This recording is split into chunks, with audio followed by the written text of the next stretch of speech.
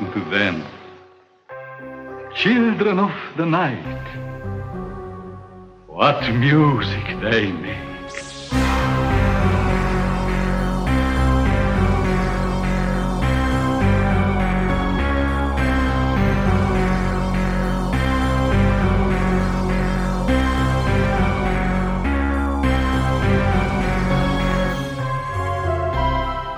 Welcome back to Scored to Death, the podcast, the official companion podcast to the book, Scored to Death, Conversations with Some of Horror's Greatest Composers. The book is available from Silman James Press and can be purchased on Amazon and from other book retailers. It contains 14 in-depth interviews with renowned film music composers that have made significant contributions to the horror genre. My name is J. Blake Fischera, and the goal of both the book and this podcast is to explore the craft of film scoring and celebrate the amazing composers that do it. I'm very excited for today's episode because today's guest, Donald Rubinstein, scored one of my all-time favorite films for one of horror's greatest and most respected filmmakers. The film is Martin, which has just recently celebrated its 40th anniversary. And of course, its writer-director is the late, great George A. Romero. Donald has also collaborated with Romero on the films Night Riders and Bruiser, as well as wrote the main themes for the cult favorite horror anthology television series Tales from the Darkside and Monsters. And in 1990, he contributed music to the Tales from the Darkside feature film for director and fellow former George Romero composer John Harrison. Donald is also a talented visual artist, poet, musician, and songwriter.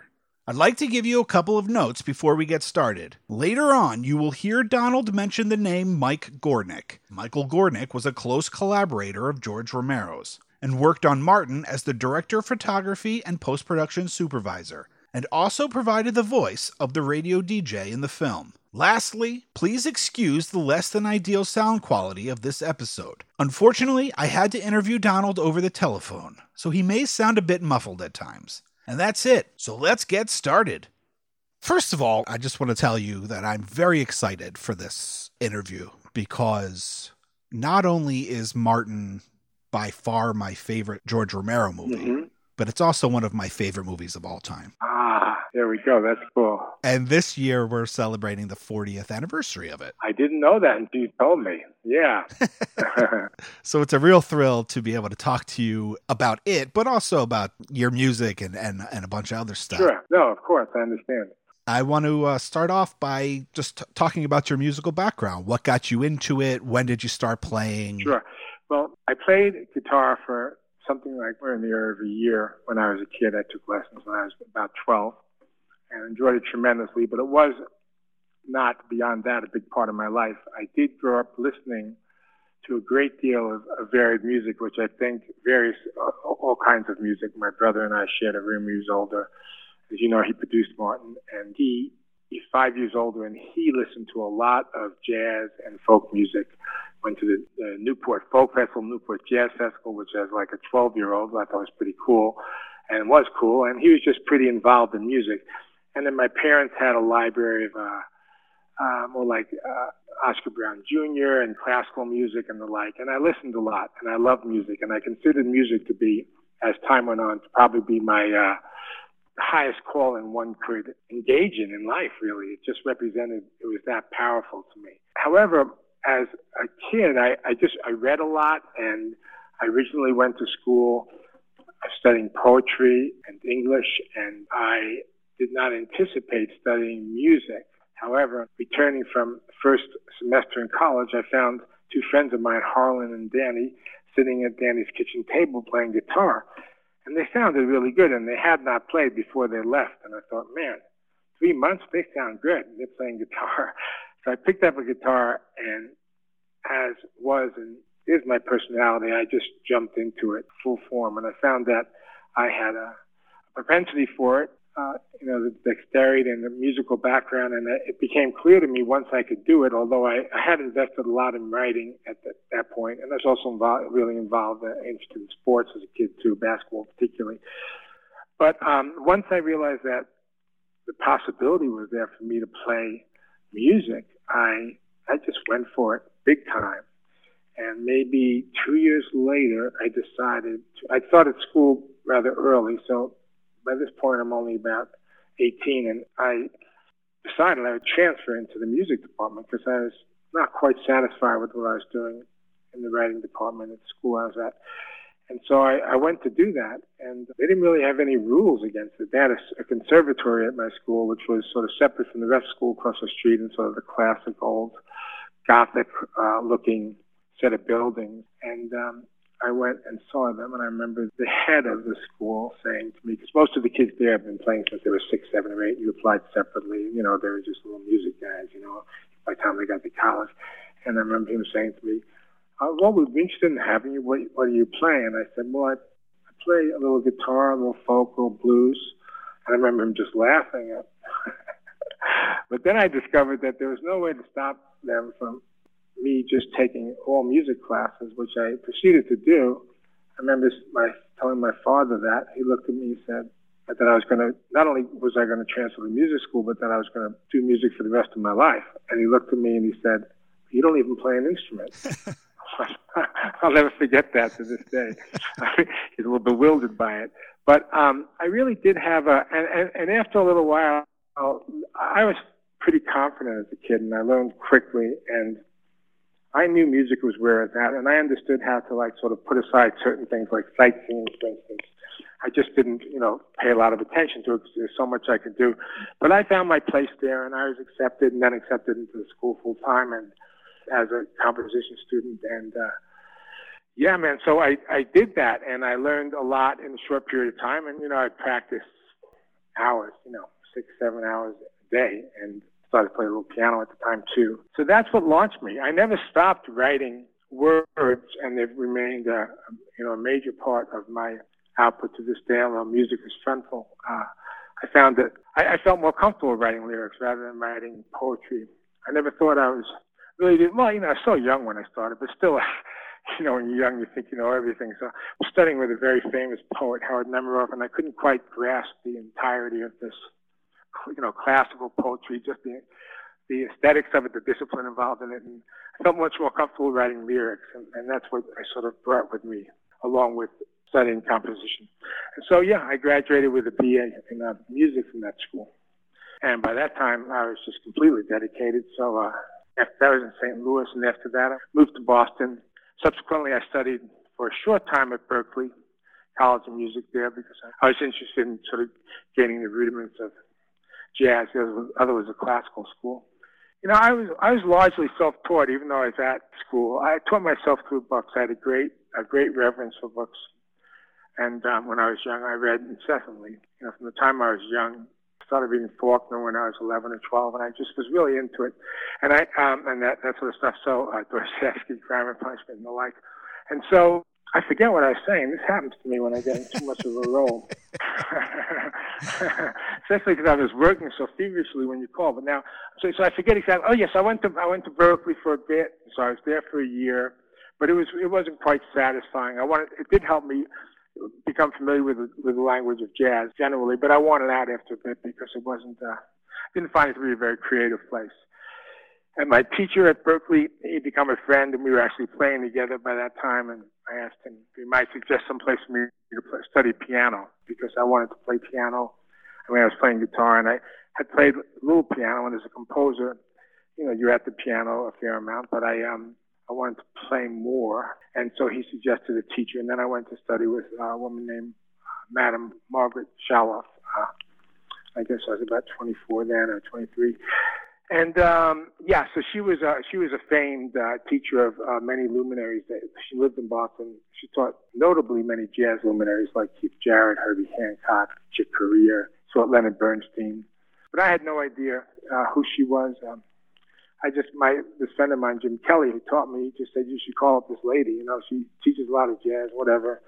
And so I called her, and, as a kid, I said, hi, do you like to study jazz with you? And she was 82 at the time, and she said, I don't really teach jazz. I said, okay, thanks. I was about to hang up. She said, I have taught a few jazz piano players, and then she starts to reel off this list, Yeah. It's pretty extensive. Goes beyond that, too. And I said, oh, wow. Then I thought to myself, man, that must cost a lot of money, And I was like, and I remember saying to me over the phone in her little squeaky old 82-year-old voice.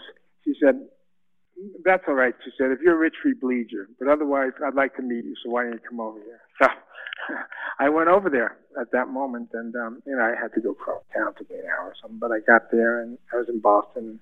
She opened the door, and she looked at me, and then the next thing she said to me was, "You're too stubborn. I can't teach you, That was the next words to me, and I looked at her and said, "Fine, lady." But then she said, "Come in." And anyways, I was lucky that she took me as a student after a couple of weeks, and she used to teach me for nothing or for $5 an hour.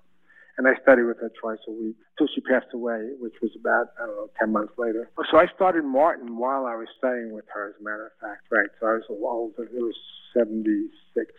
And she passed away in 77, and that's when I was writing Martin. Yeah. So those things coincided. So that's the extent of my education. Although I was saying I remember now that I learned a lot from books. I trusted books, and that's how I filled in a lot of my education where I hadn't had a previous exposure to it. That's how I learned to write for orchestra and the like. I would just find really good books and trust them, and I'd sort of absorb it that way. Before Martin entered your life and you decided that you wanted to pursue music as an occupation, what was the plan? Did you have a goal of what you wanted to do in music? Oh, yeah. No, I was pretty out there when I was young, and I sort of pieced that together. I didn't feel like I was out there because I was so focused. I was not a person who was focused on career, quote unquote, like many really great musicians are. I didn't have a big understanding of that. I just knew I wanted to me, it was about just doing something great. I was just involved in the idea of the work itself. And already at a young age, to be frank, I was just motivated by wanting to be great, Yeah. But not great in the sense of famous, just wanting to be great, wanting to make my mark, wanting to do better, absorb what came before me and do better. That was a big part of my psyche and who I was. And everything I did was about that devotion to music, I had a good head on my shoulders in a certain way when I was young, in that I believed in myself, probably too much, as a kid, So to me, it was about making works of art. Technique was important, without a doubt. But I always felt I had to have enough technique in order to build whatever building I needed to make, to use, sort of a metaphor. Whatever I was trying to create, I had to have, without a doubt, the ability to do it. But I didn't have to sometimes waste my time learning to do peripheral things that weren't going to serve that end. And that was my focus on making things. I just wanted to make things, and I just did the best I could. Even Martin's a case in point. I set out, trying to do something great again, be as great as Beethoven. Instead, I wrote Martin, so that's kind of that. And if I ever speak to people, that's really my MO. That's what I was like. And I was able to live with all that. To me, I was always aspiring to be absolutely as great as I could be. And I always fell short. But I knew that I accepted that shortfall. I learned that over time that there was a lot in that shortfall and what I accomplished. So that was the deal. I just do the best I could, and so that was how I approached things. I forget whether that answers your question or not, but did that answer your question? I forget whether it was exactly okay. Yes. So I would assume that it was your brother, Richard, that brought the idea of working on the music for Martin, since he produced it.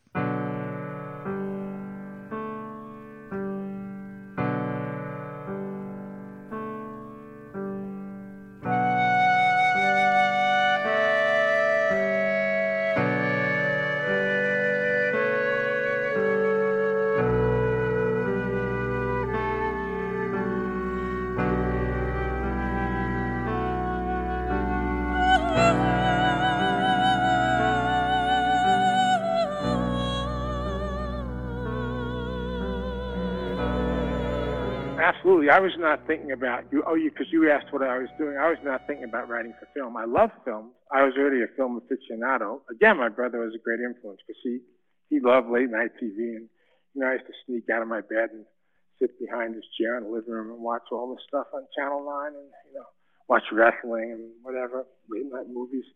But I was not thinking of writing for films at all. I was writing compositions and writing songs. And I had what I call the folk jazz group that was actually had a sort of multimedia bent to it that I was involved with in Boston at the time. So my brother called and he said he was doing this film, and and he said, they don't have a lot of money, which is true, their budget. I remember him telling me it was about $100,000, but I think it ended up being 200 or something. And he said, I could ask, the director if he'd be interested in you doing the music. I can't pay you much, but, you don't have much money. And at first I said, I don't know, man. I was so busy, lost in my head in what I was trying to do. I didn't really think about it. But then he told me it was George. And I had seen Night of the Living Dead in college, and I loved it, I thought it was great. Yeah. What else can I say? I thought it was great. It was hysterical. The humor really got me. And, it was scary as hell, too. But I said, oh, it's that guy? You're kidding, man. I said, yeah, man, I'd like to meet that guy, sure. And that's where I was coming from. So Richard arranged them. They had no money, so they weren't, like, fishing for any, they had to find people to work on it that were both creative and, but they were serious, So, yeah, basically, he told George, my brother's a young, dedicated musician. And so George said, yeah, I'll meet him for sure. And George came over. I guess he took a trip to Boston and came to my place there. And that's the first time we met. And that's how I got involved in it. And then I liked George tremendously. We really hit it off. And I liked him a lot. He walked through the door, my little apartment, and he had his coat. And I said, oh, hey, man, can I hang up your coat? He just threw it into the corner, I said, no, man, don't worry about it. Threw it on the floor in the corner, And then we started talking about films. I remember that. We started talking about films. And we just had a very easy, creative, back and forth. It was fun. It was just fun to talk. And like that. And so I guess then, so that we just had a good time. I remember when we got in his car, went to see some friends of his in some burnt out place, somewhere in the middle of Boston. They were living in some place. We had to go through weird barricades to get there.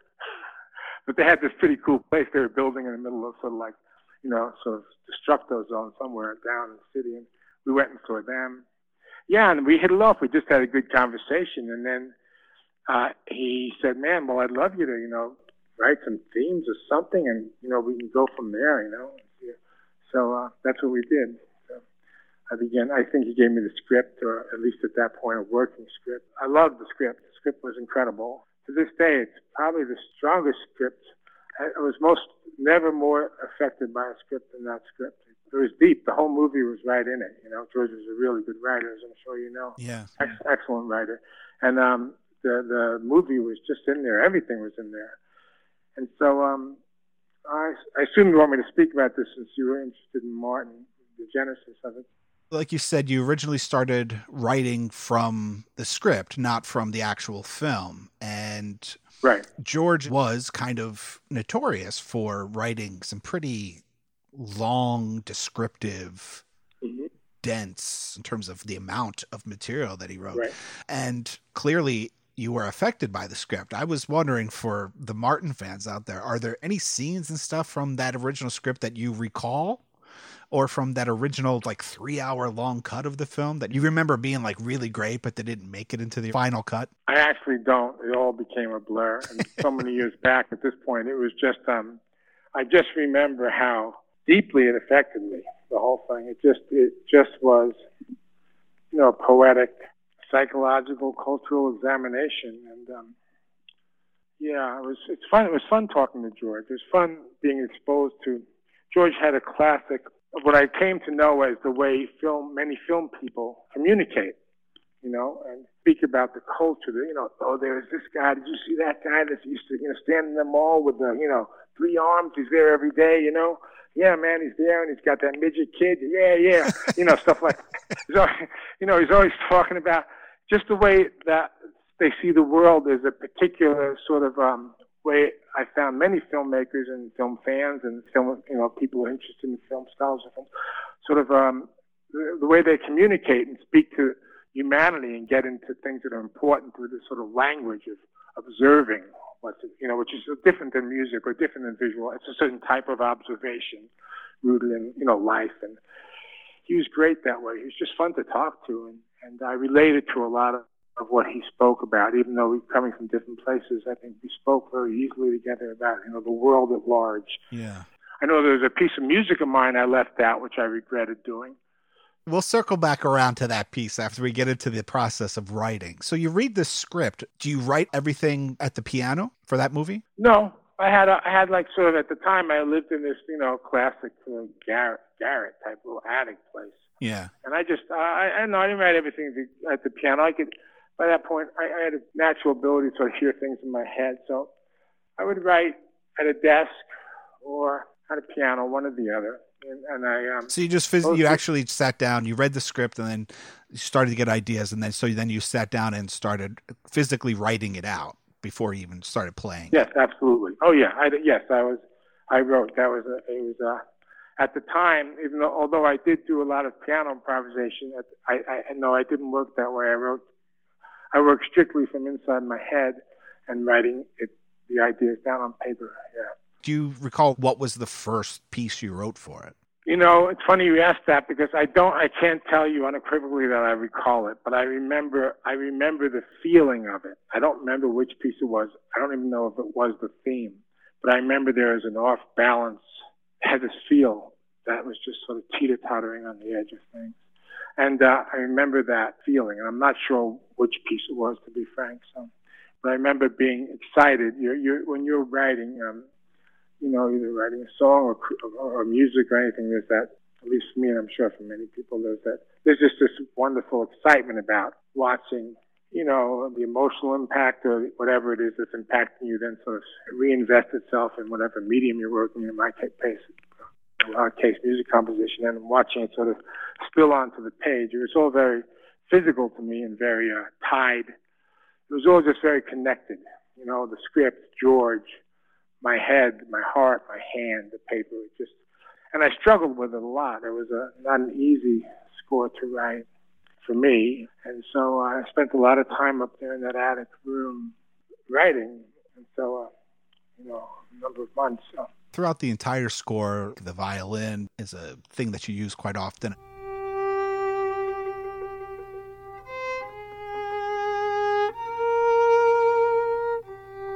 That main theme, there's the female's voice.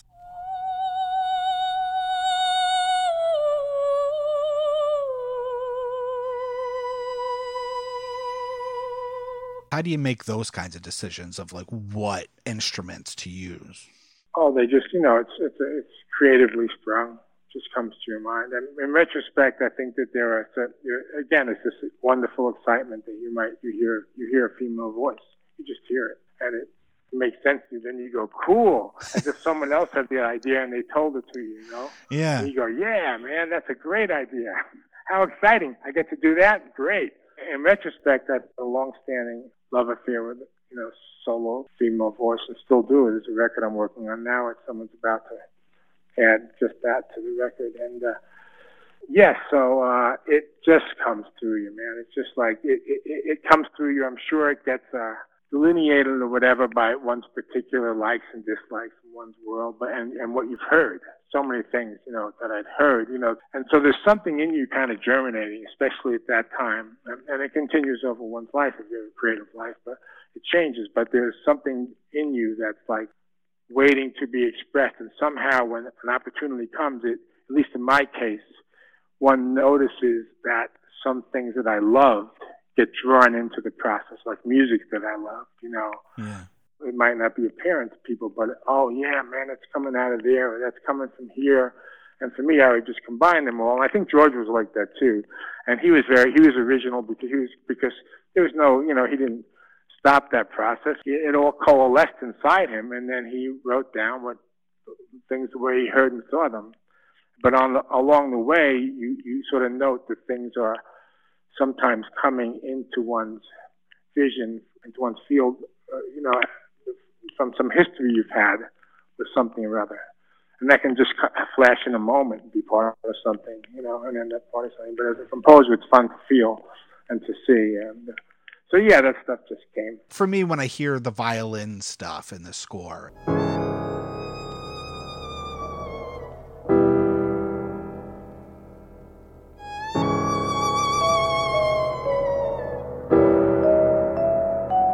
musters up like an old country, almost gypsy, something that does kind of maybe harken back to the Universal movies or, the idea of the mythology. Was that something that was conscious or just something that you were talking about earlier where it's just kind of almost like divine intervention, creative flow? I would have to say more like semi-conscious. It's like you notice it, and it's hard to say which comes first. Sometimes your mind jumps on it and goes, yeah, that's what we're doing, and sometimes it just comes through you.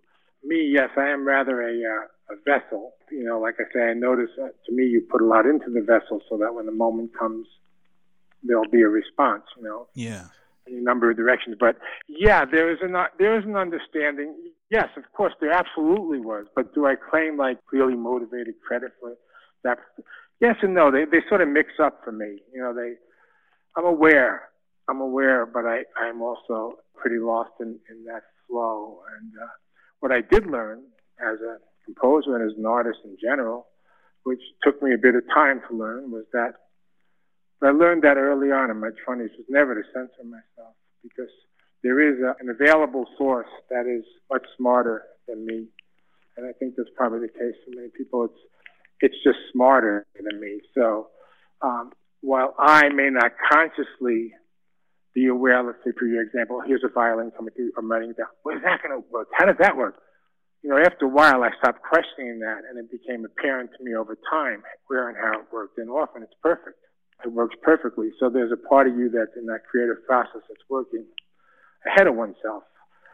People have examined that. I don't know how to categorize it or characterize it otherwise than that. But there is an awareness for sure.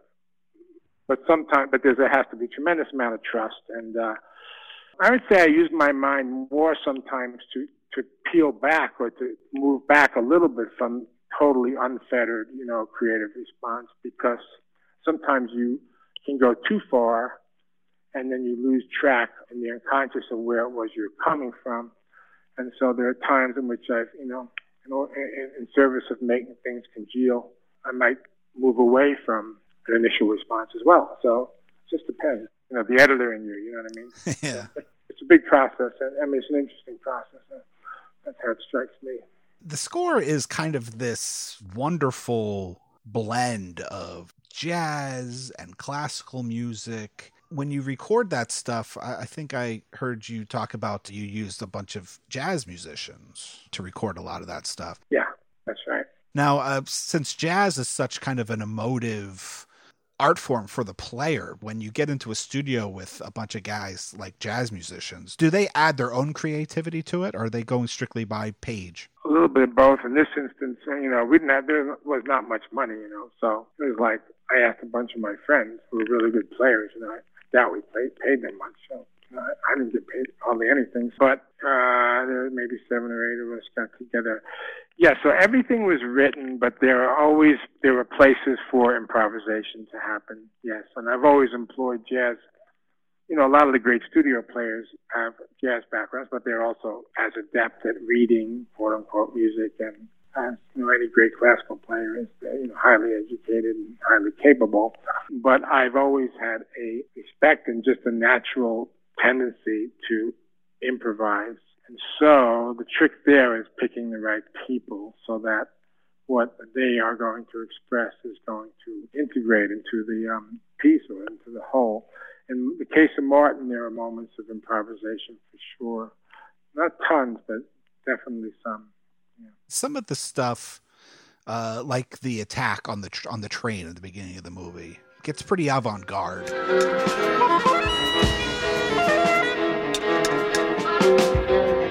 What I find interesting about talking to composers, and in your case, I don't even imagine that you consider yourself specifically a film composer because it's such a small part of your creative output in general. But, right. Now I've probably interviewed almost 20 of you guys that have scored films, and I wouldn't say all of them, but there's a pretty good chunk of them that have a bit of a jazz background. Yeah, absolutely. Would you think there's something about jazz that lends itself to horror movie film scoring or film scoring in general?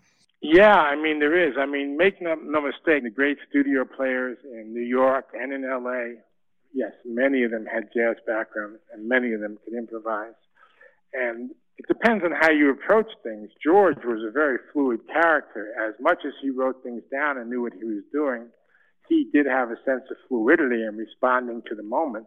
I didn't see him film much of Martin, but I know from seeing him film other things that he was responsive beyond the script at times, and when it served his purpose. And yes, without a doubt, like the player's eye, there is a certain, you sort of said it. You said it perfectly well. There's an expressiveness that's available. These guys could not only read anything, but they had a history of using their own creative expression in the context of the form. And so you had a lot of interesting individuals with individual sounds that, I naturally wanted to use. And I have over the years, no matter what the thing is. The trick is finding the right person.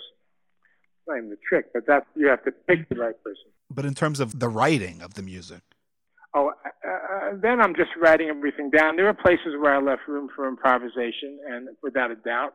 And at the moment, I thought, well, I was comfortable improvising, so I always felt like on that piece, Train Attack, I think I played some stuff on that. I always felt I could jump in and, do this or that to tweak something into the place I wanted it to go. And there are other players that could do it, and I used them to do that for sure. So, and as far as it being, for horror, I don't know if it's necessary. I don't know that it's necessarily that's particularly effective on horror films any more than it's effective on any film. Yeah. So I don't know the answer to that. I think it's something that many people use. I mean, I have a great respect for players. I have a great respect for classical players. Even the great classical players, for me, you keep your eye out for, someone who has a particular expressiveness if you want a solo, to happen, even if they're reading the notes, Sure. There's all kinds of interpretation. And so I just always had a great respect for players, performers, and what they brought to the mix, and always felt that it was natural for me to employ that because of who I was and the way I thought, so I did. I think it was on the liner notes you talk about studying counterpoint with Richard St. Clair. Yeah. He just contacted me the other day, yeah. And how that impacted what you were writing. I was wondering if you could talk a little bit about that. It did, because I was studying with him, and I was writing those background lines on the main theme. I remember that in particular. There's a descending figures that go behind the main theme.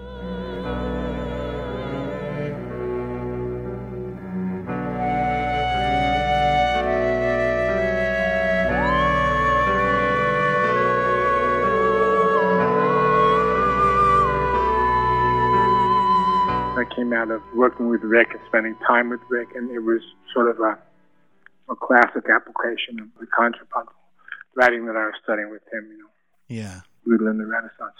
That in particular is something I remember, because I was writing at the time, so I'd show it to him sometimes, Yeah. when I came in, so he might have a suggestion or something like that, or say something about it. And I remember those descending lines. Yeah. Particular.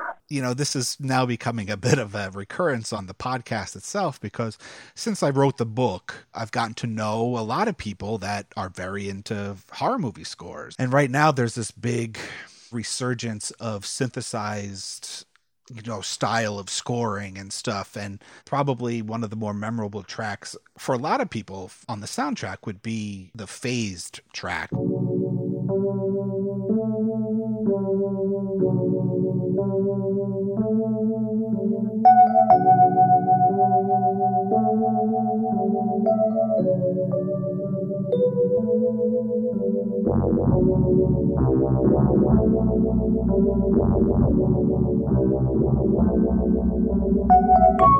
Which is kind of a synthesized version of the main theme. I was wondering if you knew or remembered what equipment you used, because a lot of these people have become kind of gearheads and they want to know, like, what were they using for those sounds? Yeah, it's so funny. It's interesting because I know that, and people just love that. And you know why they love it? I'll tell you, to be straightforward, because it was a very expressive piece. I played that, so it was a very expressive piece of equipment for me. And you're always looking for places to get a little bit of an edge and to give something the edge it might need, right? Yeah. That was some kind of just little phase shift. It was a phase shifter box, but I don't remember what it was. I mean, it was just a little box that just called a phase shifter, and it just would, phase out the sound. So when I played it, I liked the effect, and I was looking for probably to vary the theme. Yeah, so those things are just, you know what, man, those are all, George is the same with this, just to be frank, those are all just, you're just seeking solutions. You're seeking creative solutions. You're not trying to necessarily break the ground. You're looking for a solution. Yeah. And if you're open-minded looking for solutions, you get them wherever you want to get them, wherever you can get them. That's the kind of artist I am. That's why the way I think reminds me also of my friend Terry Allen, who's a songwriter and a visual artist, great songwriter. I've written a bunch of songs with, and he had a record that Lubbock on Everything. He's from Lubbock, Texas. That Rolling Stone called like one of the best records of the top 10 records of the 70s, and he's I just noticed when I hear him talking, because I know him as well. He's a very, very good friend of mine, and he thinks in a similar way. We both, I think, I think of him because he's similar, but I think George has some of this too. You just reach for whatever is there for your solution. I don't care what it is. I don't care about, okay, so I'm about to write this thing. Oh, look, there's a sousaphone to my right. Okay, give me that thing. Yeah. I'll sound out if I want, or maybe I have to bang on the wall, or maybe I have to write this on paper. And then I was always trying to break synthesizers. That's what was my relationship to them. I mean, it's true. I mean, not the phase shift. That was so early on. That was like 75, yeah. Right? But then when I started using synthesizers in the 80s, because that's what, budgets were low and that's what you could use. And they were, some of them were remedial and some of them had a complexity to them. But to me, the idea is to fuck them up. Literally just to pick them over your head and smash them on the floor and see if you could pick out a few. I mean, that's a metaphor, but that's what I wanted to do. I tried to push the machine so far that it would break.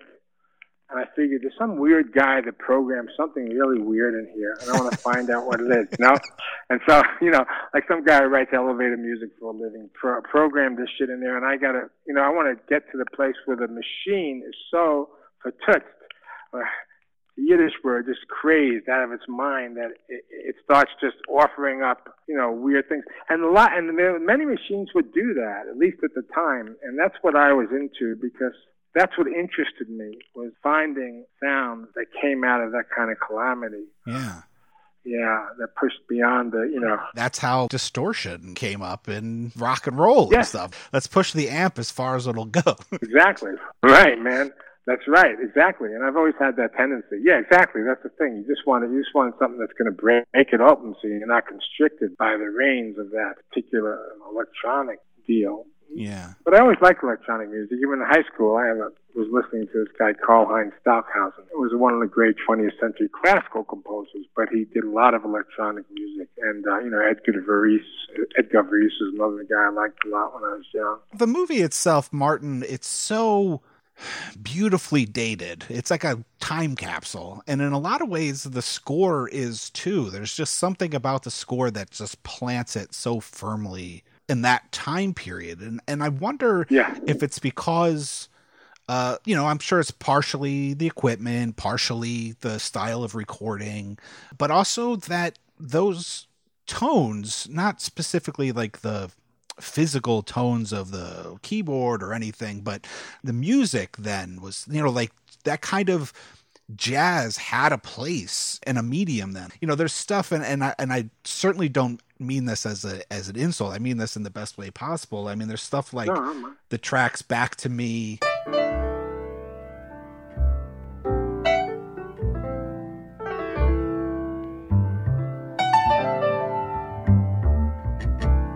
And Marie.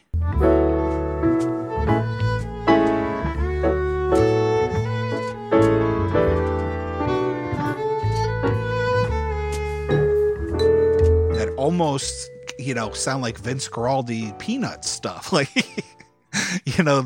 it's. I don't know that stuff, but yeah. Like there was like this jazzy thing that was going on in television and films that just doesn't exist anymore. Oh yeah. Like the track Fly By Night.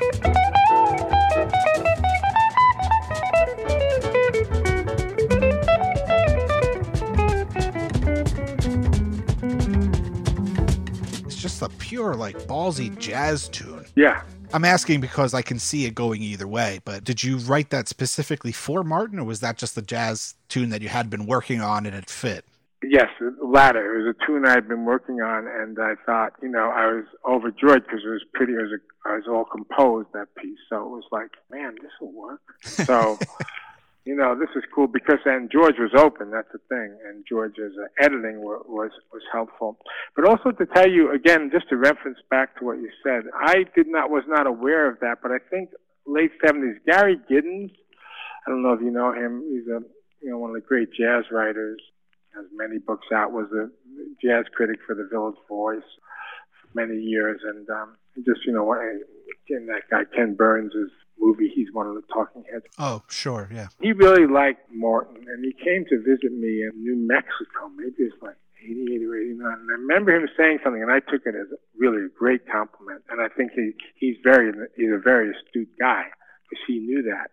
What he said was, man, this is just so indicative of what is going on in New York in the late 70s. And I loved hearing that because I think even though I was in Boston, there's always things in the air. It's about two things, about your devotion and how deep you can go. It's about diving in, and the fact that you're a receptor, you're receiving all these things like a radio antenna that are going through you, and that are around you. So, and that I take great pleasure in that, even though I'm not pointedly trying to put an antenna on top of my head. I love that there was a synthesis in the work which related to what was going on around me. And I think that that's, very true to who I was and what I naturally do. So to me, that was a great compliment to hear that he thought that. So that just is in reference to, what you're saying. Yeah. So, I wanted to say that. So do you remember playing the music you had created? Do you remember playing that for George for the first time? Yes. I do remember it. I do remember it was so funny. Like I said, so the plan was for me to write some sketches because we still didn't know each other that well. But, we just felt we had a great time. And so I got that script or part of the script. Maybe it was the script. It wasn't nearly, I don't know. So, I wrote these sketches or pieces, and then I got together 7 or 8 guys. Someone put a microphone in the middle of the room. It was nothing fancy, and it wasn't at a recording studio. It was like a rehearsal space. And we ran through the things I wrote. So I recorded it. I don't remember how many pieces there were, 5 or 6, something like that.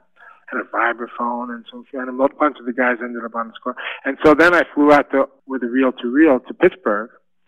And I got there, went through their office over there, and I went upstairs, and I got there. These guys, they're all the same, man. It's just, they're so cool in this respect. Different than musicians, just so excited. So I showed up, and I met Mike Warnick and George. Someone said, oh, man, let's listen to it. Like, as soon as I walked through the door, let's go downstairs. Because their tape player was downstairs. They had a little audio scene downstairs. We had to go downstairs in the building. They wanted to go the minute I walked through the door. Yeah. There's like 3 or 4 of us, and I forget who, maybe one of the Boo Boo brothers, I'm not even sure. But George and Mike were there. And we went downstairs. Mike queued up the tape I bought.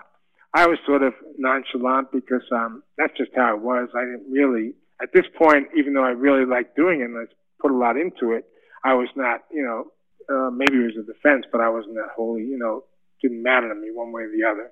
I mattered, but not really. No, it didn't really. I'd hoped it. I wasn't even thinking about it. I just did it. And so I just was sitting there, sort of like gave them the tape, and they put it on, and we played through it, and no one said a word, nothing. And then the tape finished, whatever, the 3 or 4 pieces. And I think the theme was on there. And then I thought, oh, man, I guess they don't like it. There was real silence for like a period of time. I mean, it must have been, who knows, 30, 40 seconds, but nothing but this heavy silence. And all of a sudden, Mike Warnick looked up and he said, it's perfect. Just like that. And then George said, yeah, man, and they slapped me on the back and shit. So that's what happened. Everyone was really happy. And so we just went from there. Yeah. One of George's great talents, aside from writing, in my opinion, as a fan and a person that has studied film, is George is a hell of an editor. Yeah, great editor. And I know with Night of the Living Dead and some of his other stuff, and then later with Dawn of the Dead, he used libraries, sound libraries for music. Yeah. So in a lot of ways, he's not just an editor, he's the sound editor. I was wondering if you could talk a little bit about handing over your music to George and then him as an editor. Did he use it in ways that you weren't expecting? George was a genius. We shared this, I think, that we connected. He was just naturally, he flowed. He always made me look better. That's what great collaboration is about. You don't worry about the other guy because they're just going to make you look better, and you hope you do the same for them. But his application and his use, we discussed them, but everything was, yeah, man, let's go. And sometimes, and Mike Gornick was brilliant as well, and he would get in on things. George was a fantastic sound editor. He was naturally absorbed numerous mediums, made him a good director, and music was one of them. He was entirely in tune with it. He was really good at, if you didn't like what you did, bye, wasn't even, if you didn't like what you did, you were gone. But if you were in tune with him, he was in tune with you. It was a pretty open book, and that served us well. Yeah. He was a great sound editor. I don't know what else to say about it. That's what he made me look better. Yeah. And sound better. And, he had great ideas about it. They just had a really good attitude, both him and Mike, who was just very creative, very dedicated. It was just right in the river flow of the process. Sure. And that's what we were all dedicated to that process. And so there was nothing but equanimity between us in service of making the film speak, Yeah. And, one would have a good idea, then the other would. And you go, yeah, man, cool. I know sometimes you hear the music in his movies doesn't quite sound right, and it's because I think he might have even had a tendency to alter the speeds and stuff, to make them fit the mood he was going for. Oh, he did. Yeah. He was the same way. He was the same type of person. He didn't care. He needed to get something in this spot that worked. How do you make it work? Do I slow this music down? Do I take a hatchet and cut off, this strip of film and that strip of film? Does someone walk through the door that's got some weird voice and I say to Mike, go record that guy. We'll stick this. He was very fluid and he had no prejudice, and he had a certain arsenal that he was familiar with of how to affect tape and how to affect sound on tape. And he readily looked, when he couldn't find one solution, at other places for the solution. And yes, he did that in Martin once. I remember there's a slow down thing. Martin's dragging this body in that house. And, as we slowed down one of the themes, it sounded really cool. So, he's an artist. He didn't see, boundaries were not really there. Solutions were there for him. And likewise, when people, understand him, when people would ask, did you do that? Like, why, you cast a black dude for the, he doesn't see any of that. He's just casting the right dude, He's just looking for solutions. And he creatively is very adept at doing that and open to doing that. And there's really not a solution at hand if you're open-minded in that way, if you're clear about what you're doing. So, so he was a great sound editor, without a doubt. And he was very dependent on music to some extent for inspiration. He would edit, when he didn't have an original score, he would edit to, speakers blasting, in his editing room, and that's what he'd be cutting to. Yeah. Yeah. Now, earlier you kind of mentioned that there was a piece of music that you decided not to give George for the film. Oh, yeah. Well, that's a funny story. When you mentioned Rick, that's because I said, Rick, I love this piece of music. I walked in one day, and Rick didn't hear the whole score, but I walked in, and I played this music. He said, you can't include that, man. I said, why? He said, he just thought, it's so dark. It's almost like, I don't know if people should hear that. He was afraid it would cause death in the streets. And I think it's about the only time in my life that I ever, I was a little younger than him, and he was my teacher, and I met him through Madame Charlotte. That's how I was studying with him. It was a period of about 6 months, but I was like, oh man. And I had a certain spiritual bent that I was sort of somewhat interested in, but I just thought, oh, maybe Rick's right. Maybe I shouldn't unleash this on the world. His response was he was so nervous about it. But I always liked the music, and that's the only time I ever squashed a piece of music. I regretted it after a while because it was cool. Have you ever thought about recording it now? I had it at one point, and then I don't know where it went. Now I lost some of the music, and this thing got lost in this well tower at some point. And got flooded. I don't know where it is anymore. There was a point that I was always looking to use it because I went back to it and thought, but I'll never forget that response. It was like, that's just too dark, man. No matter what the film's about.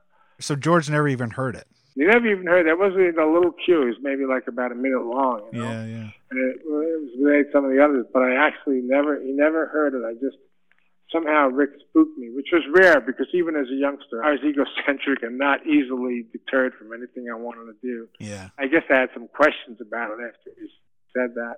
But man, I wish I had it. I wish I could hear it again and see what it was really like. But when I did hear it at some juncture, I thought, man, I should have used that. You know, I know you have limited time, and there's a lot more I'd love to talk to you about. I mean, you did Night Riders with George, but I do want to talk to you a little bit about Bruiser.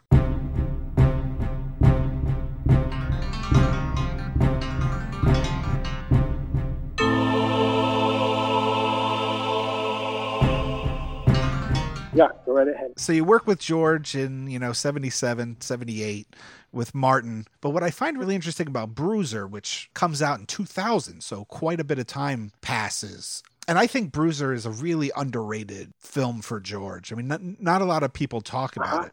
But what I find really interesting about you doing the music for it is I think that Bruiser feels a lot like Martin. There's a lot going on in Bruiser that is very reminiscent of Martin. There's the radio DJ thing, which is a very big part of Martin as well as in Bruiser. Right. If we say Martin is a modern retelling of a vampire lore, modern being in the 70s when it was made, Bruiser in some ways is kind of a modern retelling of Invisible Man. Mm-hmm. Right. So there's a lot of stuff going on thematically and things in both films that are very similar. So I find it really interesting that you did the music, and there are cues in Bruiser that definitely could have been in Martin. Yeah, I agree. I mean, I felt it the same way, and there was definitely a creative, thread that ran through both movies, and so hence my response, was based on the movie itself. So, yeah, I just say I agree. There are connections. How did you come to work with George on Bruiser? He asked me. That was it. He'd asked me to do things before, too, like he wanted me to do Dark Half, but the studio ended up doing it. Christopher Young, maybe, I forget. Oh, yeah, Christopher Young did Dark Half. But he wanted me to do that. And, he had me go up and see those guys. But they were just adamant. That's how, a lot of times there's a business thing. Originally he wanted me to do Dawn, but then there was the deal with Argento, so that passed. And then he wanted me to do Creepshow, but by the time Creepshow came, he actually asked me if I'd score all of his films from then on after Night Riders. And I thought that's what was going to happen, but I think it was, I know what happened. He found me too difficult to work with, I think, at that point. It was just too hard on him. And so he went in another direction. I wasn't imbued with, social graces in terms of mitigating my response to things. And I was sort of an avatar of art. And so while George had to deal with a certain amount of compromise, I wasn't willing to. Yeah. I walked in the editing room and I said, don't do that, man. Just don't. That's not, that's not right. And I think I was got to be a little bit too much. And so he pulled back, but that was short-lived. And at the time, I was just very focused on my creative viewpoint, in service of the film, but still it was very intense, and I didn't compromise that easily on it, and so there was no tension per se, but he just, Yeah. That's kind of what happened. He pulled back. So, but then, he asked me to do Dark Half, but that didn't work out. He wanted me to do another one, he wrote me this note when he did, I don't want to say which film it was, but sure. Wish you'd done this. I wish you had done the score. Afterwards, and so Bruiser just came up. It was, they had it was a lower budget, so he wasn't really dealing with and by that time I had pulled back from. I mean, I did have the opportunity to be a famous film scorer in the '80s. It was there in front of me, and it was me that refused it, nothing else. I just didn't want to do that, Yeah. I just did not see, like you mentioned. I had other creative aspirations, and I constantly offered rather radical solutions to things going. I don't like a lot of film composers. Not many of them interest me to this day. And I don't dislike them, but I have no interest in the work for the most part. Sure. And so I had rather radical ideas about things. They weren't outlandish, but they were not always well received. And when I was younger, I wasn't so good at explaining my point of view. As you get older, you understand that, someone like George, we just had an easy, it went well. We had a very fluid conversation and, repartee. We were able to, we understood each other. But I often, in other situations, wasn't able to really convey the why of things, which you have to learn to do. But I did have that in front of me, and I just decided I didn't want to work there. Didn't want my life to end by becoming a famous 80s film composer. Yeah. And so I withdrew. I just started doing other things.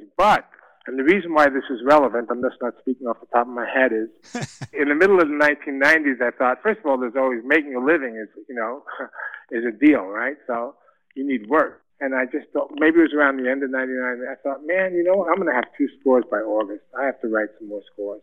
I just really want to. I need to, and I want to, So, and then the next thing you know, exactly by August, George around then called me for that film out of the blue, and then Ed Harris asked me to do Pollock one after the other. Yeah, so that's what happened. George called me. Again, part of the similarity to Martin lays in where the budget was at. I think I used about 7 or 8 live guys and a conductor, and the rest was synthesizer. Yeah, and I like that score quite a lot. Really happy with it. For those who are listening to this podcast that want to check out the music, on the soundtrack, there are tracks like Down by the River,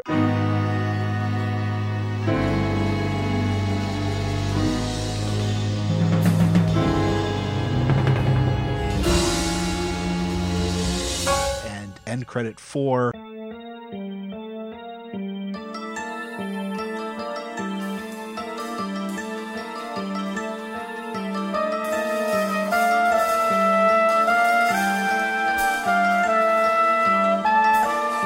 That feel very much like Martin in tone. Yeah, because there was room to go there. That's why. I mean, first of all, there was that dark solo guy who was tortured, and there was room to go to that place. And I hadn't really written music like that in the interim. Yeah. Between Martin and them, it made sense. And there are differences. I actually may like the Bruiser score better, to tell you the truth. Sure. So, like you said, it's as simple as that. The spirit of it was in the movie. Yeah. And there was something in that movie about, had a little different bent about how this guy's anger came out, but you saw how he got bent inward, where Martin, you never got to see that. You see, he sort of came full formed, either deranged or as a vampire, with all that violence in him and that need in him. This guy, you saw him get bent by the societal pressures into that place and just get tired of it all, Yeah. and his inability to fend it off of him and establish his own identity. So, yeah, there's absolutely, and of course it's very much mirrors George's struggle as well. Yeah. George is a very nice guy. I get the sense from this conversation that with Martin, it was just like, you want to write music, here's the script, write music. And in terms of like a creative collaboration in what you wrote, there didn't seem to be much. Did that change with Bruiser? Was he more hands-on with Bruiser at all, or is it pretty much the same collaborative process? Yeah, in fact, he encouraged that type of collaboration with me. Because number one, he was smart. He knew that and this stands, I understand this from my perspective as well. He knew the best thing he could do for a person like me is the best thing is to choose me because I'm the right person for the job. Yeah.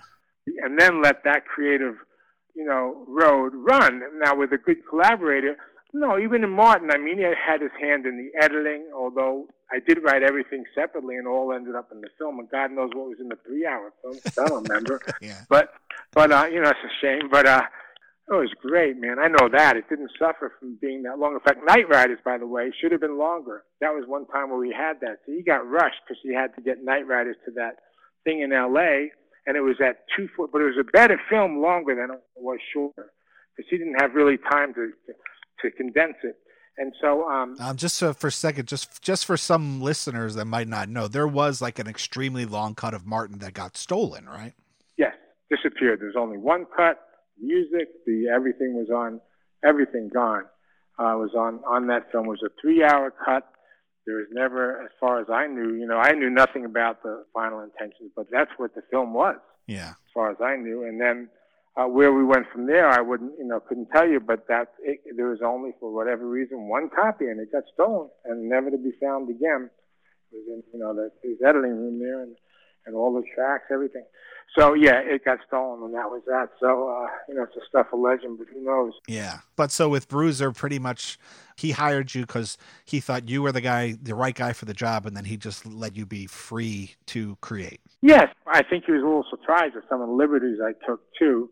But in the end, he stood behind me and supported me because I was in there. We were in Toronto recording the score, and the conductor was saying, he called me, said, "Look, this is too hard for these players. Too hard. Can we lower this? Can we lower that? Down an octave or whatever." And then I was about to respond, and George called me back into the control room and said, "Don't listen to that guy, man. You do whatever you think is right, I mean, that was the thing. And at that moment, it was very helpful because it reminded me that I put, that particular, sometimes you make adaptations, but it was all doable. It reminded me that I did what I did for a reason. And so then we went back and we did that. I mean, not every single cue was successful for me in Bruiser, but for the most part, I just really I like the score a lot. Yeah, but I would have liked, I don't know, the film, I don't know what happened, but in the event, it's, yeah, that's what no, he used what I gave him, but sometimes if he didn't like a cue, like in Night Riders, we recorded this whole cue, and it was wrong, and I knew it was really wrong, too. As soon as I started to play it, I thought to myself, uh-oh, wrong film, Because it was from something I had adapted from a thing I'd written before, and I played it for George. I showed it to him. I would show him things like in Night Riders. I gave him the themes. I showed it to him, and I, just to make sure we were in. And he'd say, "Yeah, great, man, cool." And he really didn't. But sometimes if he thought something was this, he'd make another, or he needed something else for the film. He needed something additional beyond what I gave him. He would ask for that. And so, he did that. But yeah, Bruiser was kind of similar, sort of a close to the cuff production, small ensemble. And George went and edited the film. And I don't know really what went on with that because what kind of pressures he might have been under when he edited because I wasn't really there, I do have to just let you know, and I would love to have some kind of insight into it. I have a friend that I can't even play the theme to Tales from the Darkside for without them leaving the room because it freaks them out so much. Yeah. So you co-wrote that with somebody. I was wondering before we go if you could just talk a little bit about writing that piece of music.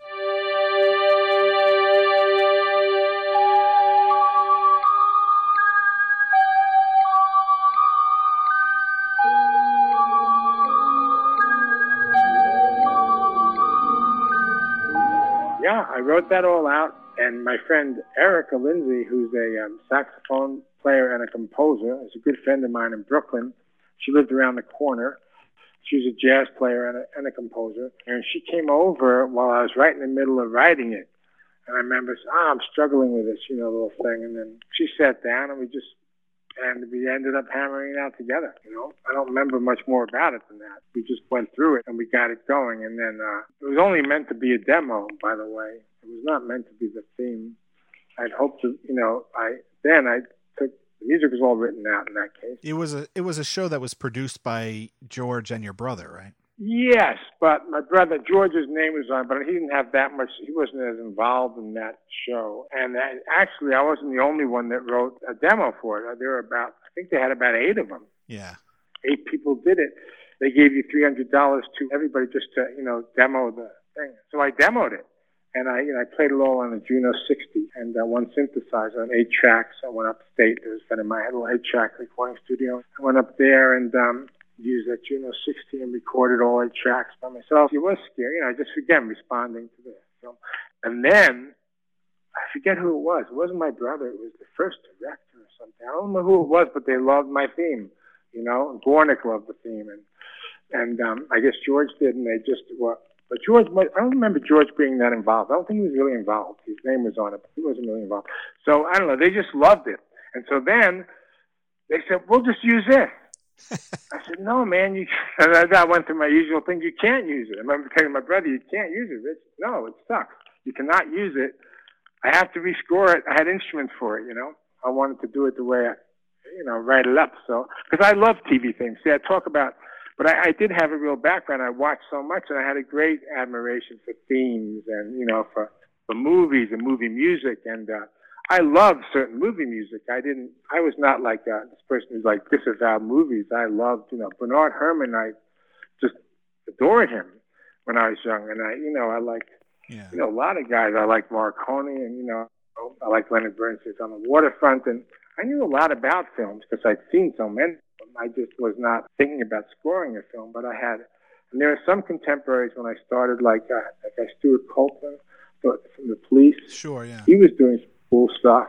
David Yard, he was doing some cool stuff. Betty Blue, and that's the stuff I was interested in. The stuff that was more like, But I had respect. I loved Henry Mancini, and Korngold. I really dug, and so there's a lot of guys on. Was there an attempt with Tales from the Darkside to reference the Twilight Zone when you were writing it? Well, I definitely had seen Twilight Zone, but this was a reference. I just dug themes. I mean, I didn't really, to me it was like, this was no money, and it ended up, my brother was right, it ended up paying all right over the years, we ended up doing okay over the years.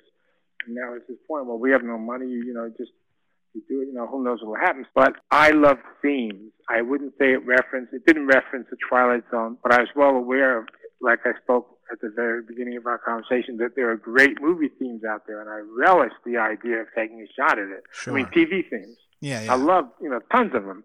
So yeah, that's what I was about. I wanted to write something great and do the best I could. And that's why I was so upset when they took my little Juno 8, my Juno 60 demo, and it ended up on the air. And when I was screaming all the way to the dubbing room, I was just like, oh man, no. So I'm glad people like it so much, and I'm glad they like it so much. And maybe it wouldn't have been any better if I had gone and realized that, I just had it scored for instruments and a synthesizer. I wanted to live next to those other ones in terms of its production value. Sure, yeah. Yeah. Before we go, can I just ask you, because I think this would be an interesting album for people to check out. You have an album called Dawn Imagined. Yes.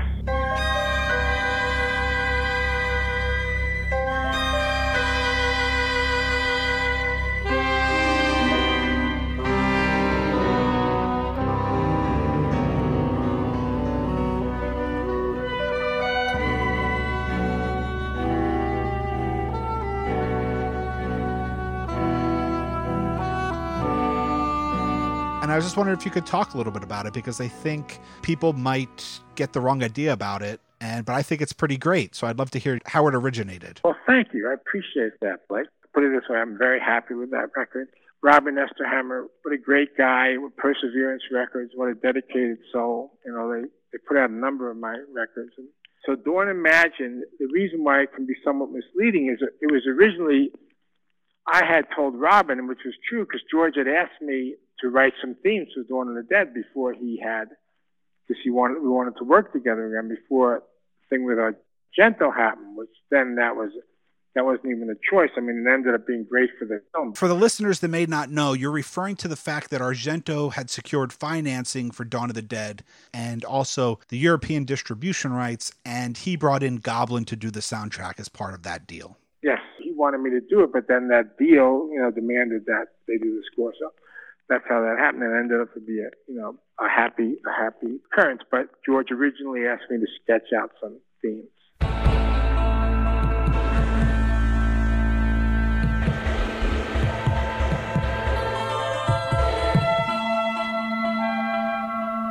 So that's what I did. I wrote some themes, just some, I don't know, 5 or 6 themes based on, I forget what it was based on, to be honest, whether it was based on it wasn't based on a film, but some opening script, or him telling me what it was about, or knowing Night of the Living Dead, whatever, the idea. But that's what I did. So I wrote a number of themes. And when I told Robin that, he said, oh man, well, we could do a record based on that. Well, here's the deal. It was not, because I saw someone wrote a review at Amazon and said it wasn't what they expected, because it's sold or it's advertised as being, born of the themes for Dawn of the Dead, unused themes. Yeah, like a rejected score or something. Yes, but I didn't write them to the film, or who even knows how much the film changed after I wrote it, because it was pretty early on that I wrote those things, right? I don't even think there was a full script. So in any event, and beyond that, what I did with those themes was use them in different contexts after that. I used it for different pieces, and some electronic pieces for a project and a record, and then a piece of chamber orchestra that I wrote. And so those themes were absolutely in there, and I hear their relevance and reference to Dawn of the Dead, but I'm not sure everyone will hear that. Sure. And then there weren't that many of them, so I filled out the rest of the record with some other work that I had, because I like just juxtaposing, and I write a lot of songs as well. So I like, especially at a certain point, I like using juxtaposition a lot. So I, made my own particular amalgam of works that I had that I thought, made up a whole, and I'm very happy with how it came out. Very happy with it. Quite like it. And so, but I think what you're referring to is people look at it and says, Dawn, imagine they'll expect how would this play against the film. Well, it was never meant to. I was taken into a very different direction. So, but it was marketed as that because, Robin thought it would help sell. So basically, it's music that you originally conceptualized when you originally started talking about doing it, but now it's become its own thing. Yes, it became a totally different thing, and it was never even written to the film. Yeah. I don't remember what it was written to. Maybe George telling me about the film. Sure. If you want, you can get started on it now, and I was always up for that. I'd rather spend more time, make less money, get something right. So that's what I was into. Yeah. So yeah, but that's a record I like. Yeah, I think it's a really interesting record. Thank you. Even not knowing exactly what it was when I started listening to it, I think you can. I don't know, maybe it's because I'm a musician and an artist. It's easy for me to kind of take a step back and see that this was, some kind of, it has a creative connection, but isn't necessarily literally music for Dawn of the Dead. Yes, but it does have an absolute connection to it because that's where the themes were originated from. And I think the connection is definitely there, and it's interesting in that way. But it was different. It would have been a different application. And who knows, man? Who knows if I saw the film, if we would have gone in a different direction? Anyways, I have no idea. Is there anything about Martin now, 40 years later, that on reflection, anything else you want to say? Looking back on it on hindsight, one thing that does come to mind, which resonates, and I've mentioned this before, was George's rather brilliant answer about what Martin really was about. And it's about, just not to diminish its many references and how it reverberates in so many ways societally. But I remember him saying to me, and I think he wrote this somewhere sometime, maybe even wrote it on a liner note, I don't know. But he said to me, he said at some point after the fact, after we made it, he said, Martin, the thing about Martin that's so scary is that he has us all figured out. He understands all of us, and we don't understand him at all. And I think that's a very profound statement, meaning that violence, emanating from a person who lives, and then the world not really being able to discern its presence and respond to its presence and be aware of it and how it sort of generates from inside. And I mean, some of that in everybody, and how, you deal with that. I just thought that was so interesting, and that I think that was in many ways at the root of George's effort in the film. How that turning that violence, inside violence out, and how that violence sees us, but we don't see them, because it's thirsty. It's thirsty. It's lurking and thirsty, but we're not looking at it closely enough to see it's there.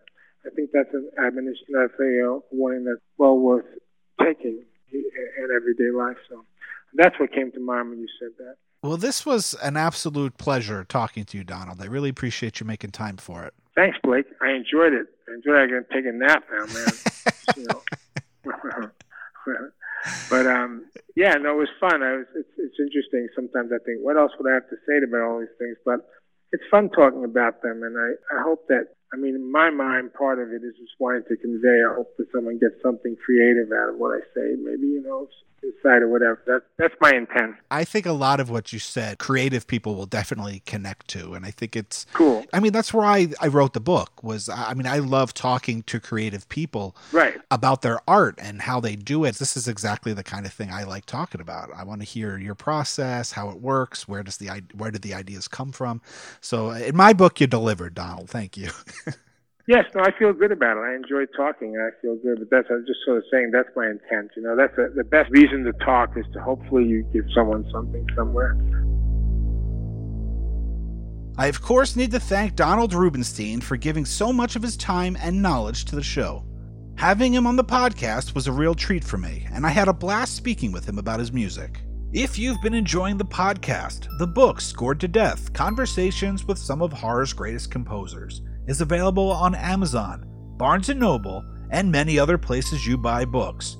Or you can order a signed copy from me directly. Just contact me through scoredtodeath.com. You can also find and follow me on Twitter, Facebook, and Instagram at Scored to Death. Scored to Death the podcast is now available on most podcast apps and distribution sites, as well as on SoundCloud and YouTube. Please consider subscribing, rating, and reviewing the show on iTunes or on whichever provider you use to listen to podcasts. Ratings and reviews will be a great help in raising awareness for the show and in getting the podcast recommended to potential listeners.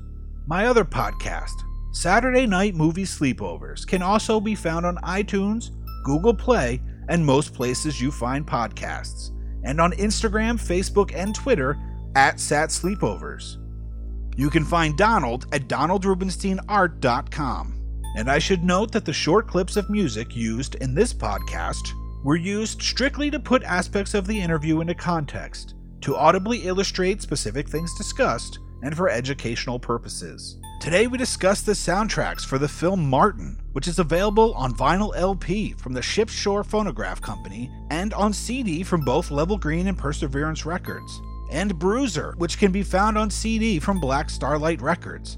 Also, you can find Donald's album, Dawn Imagined, on CD from Perseverance Records. Thank you so much for listening to Scored to Death, the podcast. Please come back in 2 weeks for another in-depth conversation with one of horror's greatest composers.